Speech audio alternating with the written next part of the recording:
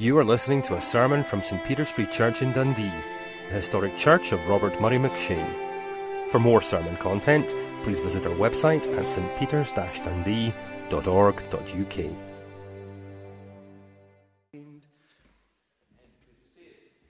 Let's turn to that psalm. Before we look at it, and we are going to sing the second part of it when we're done.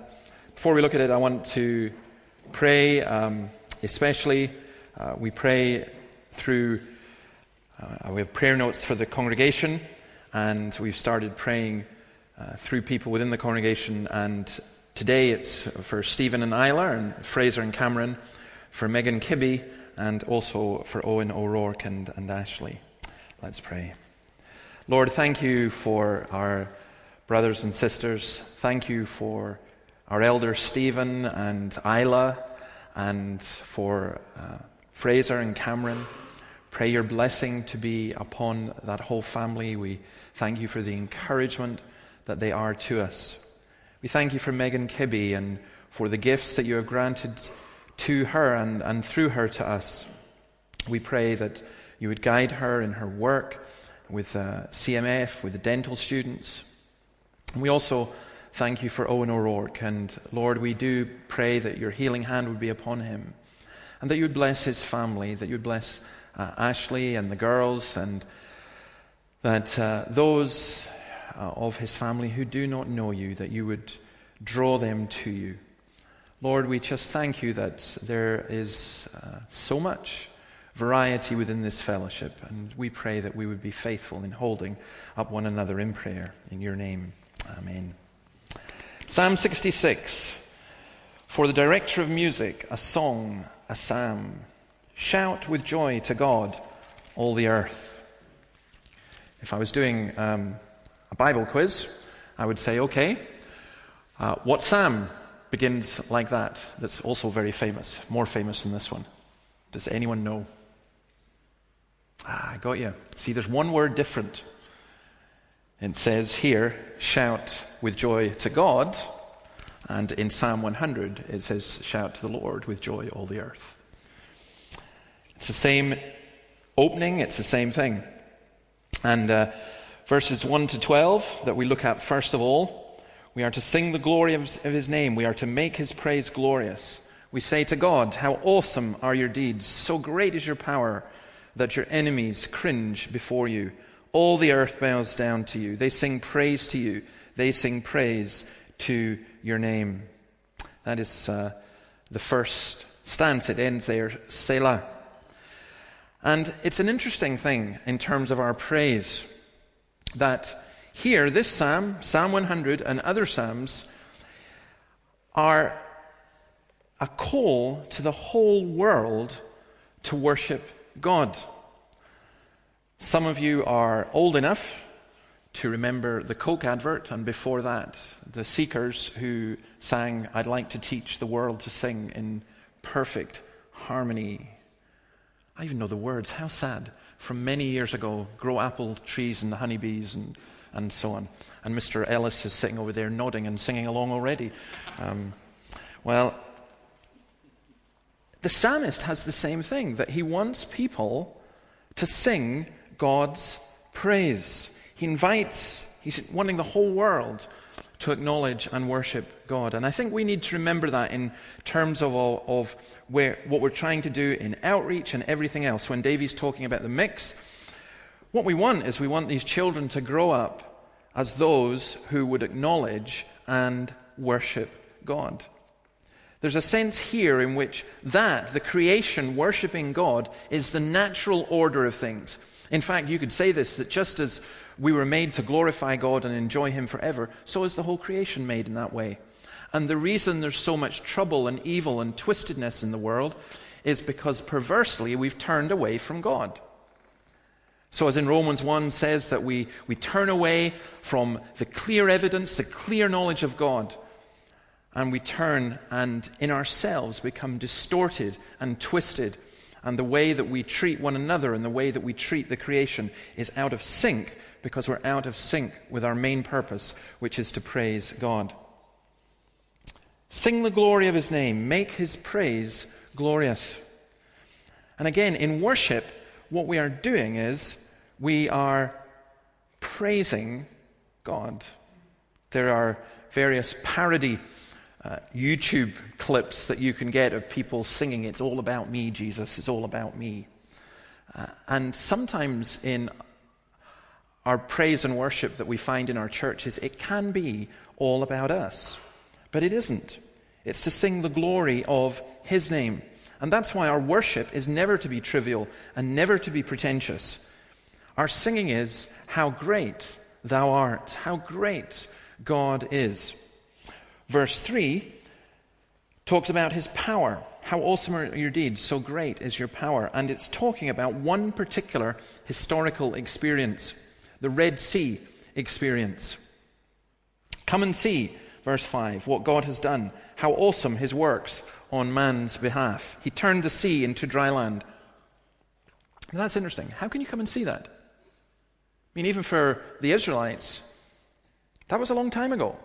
So come and see. They don't have a video of it. How do they come and see? Well, I think what's happening is that the Israelites have been asked to transport themselves almost time travel, to be at the opposite side of the shore of the Red Sea, and to observe as God's word is spoken. And by the way, this first 12 verses, most people reckon that this was the large congregation in the temple singing this congregationally. Somebody even dared to suggest that there was a kind of reenactment going on here of the crossing of the Red Sea. Now that would be fun for the kids to do, complete with Pharaoh's army and so on.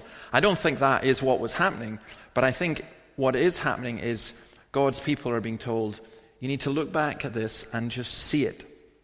Come and see what God really did do. This isn't just a story. It's a fairy story. It's not just a fairy story. It's something that's a reality. When we take communion, what are we doing? We are remembering the Lord's death until he comes. And in a sense, we're going back to the cross. It's a wonderful, wonderful Negro spiritual. Were you there when they crucified our Lord? Well, the answer is no, but we're also told, come on, come and see. I was crucified with Christ. When we baptize John Spencer in a while, that water is a visible symbol. It's a visible symbol of the Holy Spirit. It's a visible symbol of God's grace being poured out. It's a visible symbol of belonging to the church. When we take communion, the bread is a visible symbol of Christ's body. The wine is a visible symbol of his blood. Come and see what God has done. It is important for us to remember what happened in the past. It's important for us to remind ourselves of that. I think one of the encouraging things about looking through Isaiah in the morning is just simply to realize that God's people have been in trouble before, far worse trouble than we are. And yet the Lord was still sovereign and the Lord still worked. Verse 7, he rules forever by his power. His eyes watch the nations. Let not the rebellious rise up against him. Praise our God, O peoples. Let the sound of his praise be heard. And here he goes on to, having talked about what was in the past, to talking about what is in the present. He has preserved our lives and kept our feet from slipping. For you, O God, tested us. You refined us like silver. You brought us into prison and laid burdens on our backs.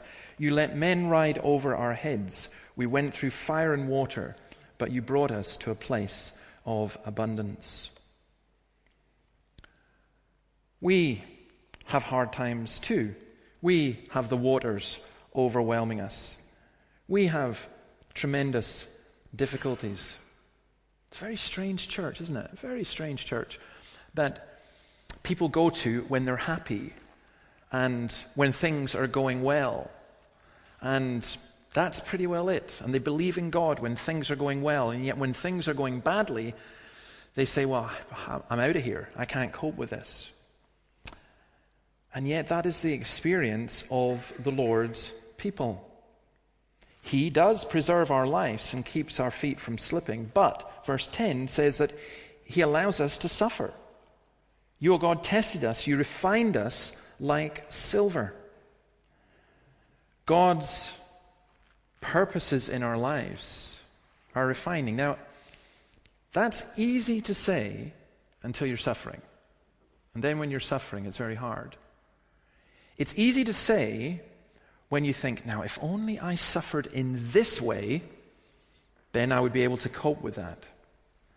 But some of you experience suffering that is the kind of suffering that just says, I can't cope. I can't handle this. I can't deal with this. And that is where your faith is totally refined. Even Jesus, coming to the cross, said, Lord, if it's possible, take this cup away from me. But nevertheless, not what I will, but what you will. And some of us will experience sufferings and testings that the point of them is we long for them to be over. We're not masochists. But as we go through them, we need to remember that, as we saw this morning, it is only the Father's hand upon us, what the Father allows, that takes place. Because look at verses 11 and 12. He appoints our experiences. You brought us into prison. When life hems us in that way, we're acknowledging that God allows that to happen. When pressures mount, you laid burdens on our back. When people are atrociously cruel, you let men ride over our heads, ride roughshod over us. When one threat follows another, we went through fire and water. We are never anywhere else than in our Father's hand. My sheep listen to my voice, Jesus says, John 10:27. I know them, and they follow me. I give them eternal life, and they shall never perish. No one can snatch them out of my hand. My Father who's given to me is greater than all. No one can snatch them out of my Father's hand. I and the Father are one. You put your hand in the hand of the man who stilled the water. That's true. We talk about holding on to the hand of Christ. That's true. But a far greater truth and a far more important truth is that once you belong to Christ, then no one can snatch you out of his hand. I think the wonderful thing about John Spencer professing his faith and being baptized, and sometimes he would say, oh, you're going to go into secondary school and it might be really difficult, and what about this and what about that?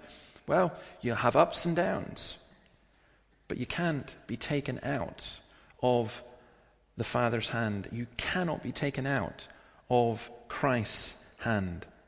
And look what he says. You brought us to a place of abundance, or a roomy place. You brought us to a spacious place.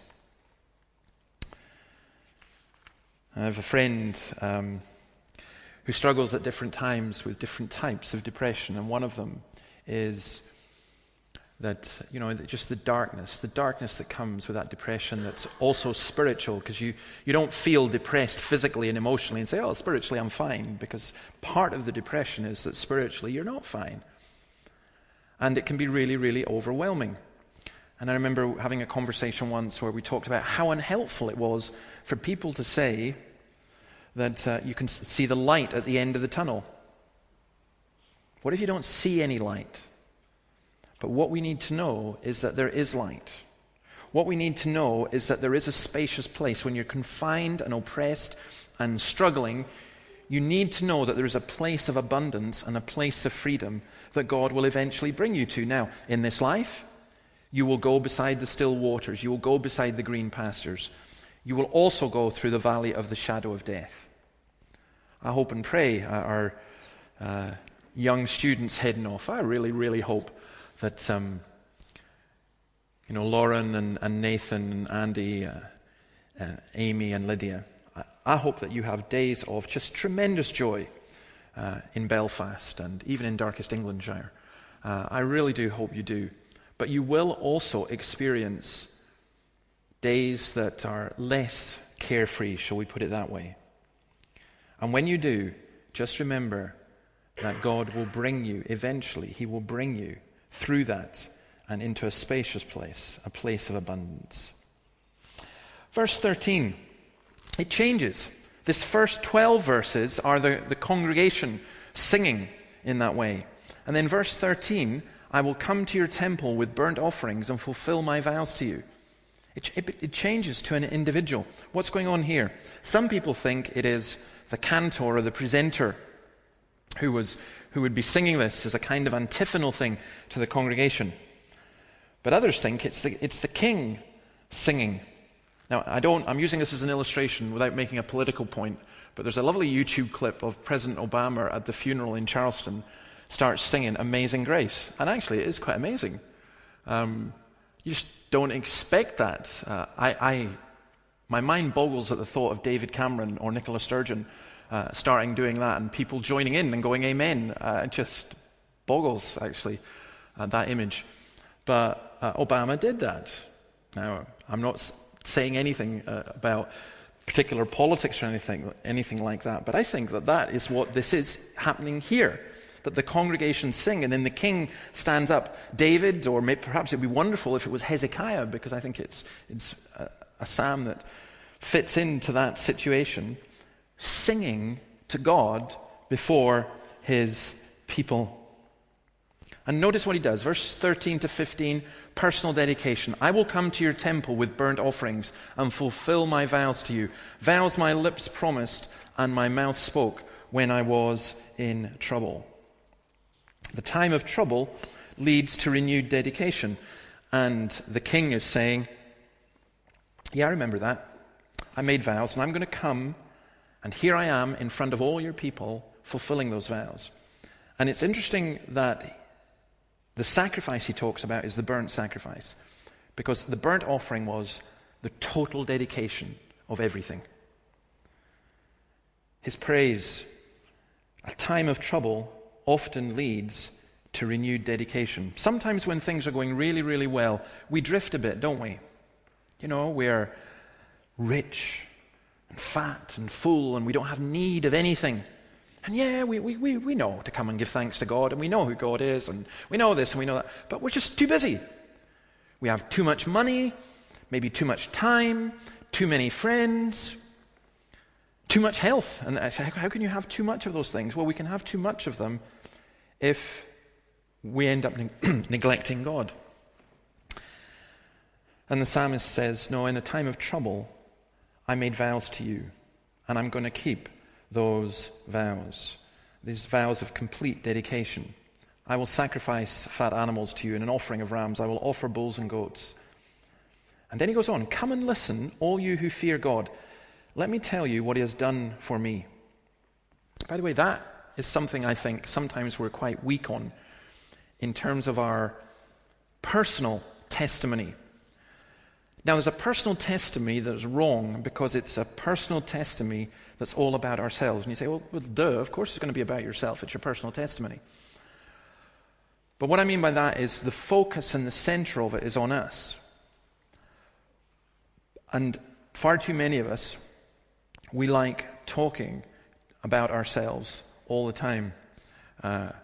We were talking this afternoon, and just before I fell asleep, and I apologize to those who are in the room when I fell asleep, but I remember hearing Annabelle talking about somebody in terms of when mental illness, they have a point of reference that if they're watching something on the television, they think it's about them. The people on the television are talking about them, and the people on the internet watching them, and the references are always to them. And sometimes I think we're a little bit like that spiritually, that we think it's all about us. It's not. It's about what God has done. Let me tell you what he has done for me. It's not let me tell you what I have done for him. And maybe we need to encourage one another a little bit more by telling each other what the Lord has done for us. It's lovely, absolutely lovely. There are times when being an elder in this congregation probably isn't your number one ambition in life.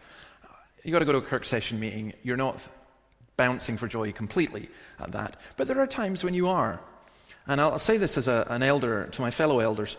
probably the most enjoyable time of all is when we meet before a communion with people who come and tell us how God has worked in their life and why they want to be members in the congregation. And this evening especially, it was lovely to have John Spencer, so young, and then Bernard and Esther Sr., much more mature.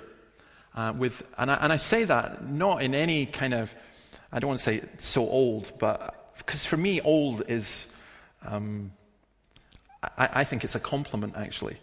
I think we live in this bizarre culture where old is considered to be a derogatory term, and that's crazy.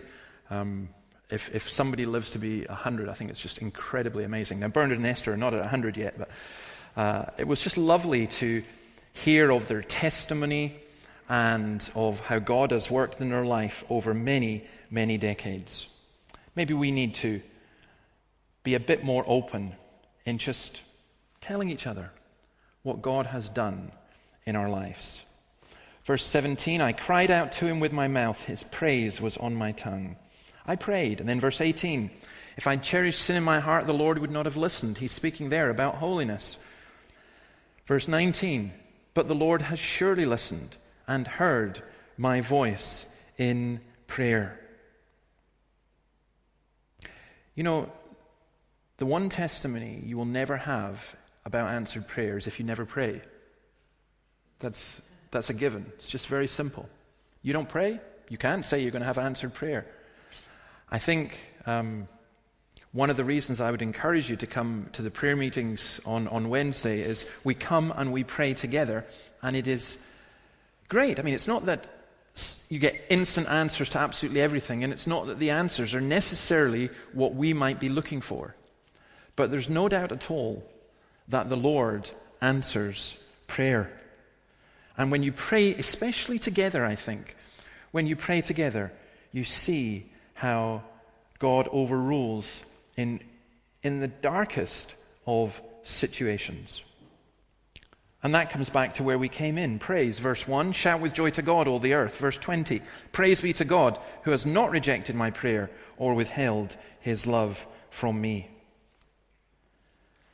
This is our worship, isn't it? Our worship is come and see what God has done for us. He's not rejected my prayer or withheld his love from me. Now just see, two things to finish on this. One is, if you're not a Christian and you're thinking, how do I become a Christian and what's involved in all of this? And you know, you're trying to work things out and you've batted things back and forth in your head and you've had different experiences and you're not sure. Look, becoming a Christian is getting to this point where you say yes to Jesus, where you say, I confess my sin, where you say, I believe that you are the Son of God, where you acknowledge that he has died for your sin, and you commit your life to him. It's not like just an intellectual thing. It is a wholehearted commitment to him. And some people are very reluctant about that. Some, because of a kind of pride, well, I've got to understand and connect it all and join up all the dots, which you never ever will. But some, I think, are very reluctant because I think the devil plays a very effective trick. He says, yeah, you can pray that, but why would God listen to you? How do you know that God's going to hear you? There's a very simple answer to that. Jesus said, all that come to me, I will receive. He's not going to turn anyone away. He has not rejected my prayer or withheld his love from me. Here's a very simple thing. If you are not a Christian, and as we are taking communion, and you observe this, and because I would ask you not to take communion if you're not a Christian, why not pray? Why not pray, Lord, give me your love. Lord, show me who you are. Because the experience of the psalmist in verse 20, he's not rejected my prayer or withheld his love from me. I've met people who have claimed that God did not listen to their prayer. I've not seen that in evidence in any way whatsoever. And I've met many, many more people who even in desperation and sometimes as a mixture of belief and unbelief have cried out to a God they weren't even sure existed. And he has answered and heard their prayer. So I say that to those of you who are not Christians. To those of you who are, just take from this, God has not rejected my prayer or withheld his love from me. Sometimes we are like spoilt children. Or maybe another way of putting it is we are like very insecure children. Oh, my mom doesn't love me anymore. My dad doesn't love me anymore. Why? Because of some things that have happened, because of some things that they have said, because of some things that you have misunderstood. I think sometimes we're like that in terms of Jesus Christ and in terms of the Bible and in terms of God. That we believe that God hears the prayers of very saintly and very holy people. Or he heard our prayers in the past. But why would God hear our prayers now? Because we've become more aware of how sinful we are. We've become aware perhaps of how lethargic we are. And we think, God's not going to listen. He's not going to hear me. And the communion tells us, yeah, he is. He is going to listen. He does listen. He gave his son. He's not rejected my prayer or withheld his love from me. Now, sometimes I pray in desperation. I'll pray, Lord, what about this? And Lord, what about that? And Lord, give an answer to this. And the answer doesn't come immediately. And I can't say that always my mind is immediately cleared or my heart is completely calm. Sometimes you wrestle in prayer over a long period of time. But I think the one thing that would stop me praying altogether would be the fear or the belief that God rejected prayer or God would withhold his love. And the Bible tells us over and over and over again that God does not turn away from his people who call upon him. I think the problem is simply we don't call upon him. And if we did, it transforms our lives. Let's sing the second part of this psalm. We're going to sing it to the tune Franconia. And the words will come up on the screen. You let us be oppressed. We went through flood and fire, but yet you brought us to a place which met our heart's desire. Let's stand and sing to God's praise. Now,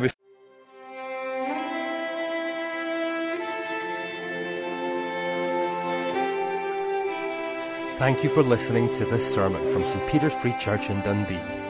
If you found this sermon has been helpful to you, please help us to continue building up and assisting the people of God. Visit our website at stpeters-dundee.org.uk. For information and training on persuasive evangelism and how to share your faith biblically, please visit the website of Solas, the Centre for Public Christianity, at solas-cpc.org. Once again, that website address is solas-cpc.org. Thanks for listening.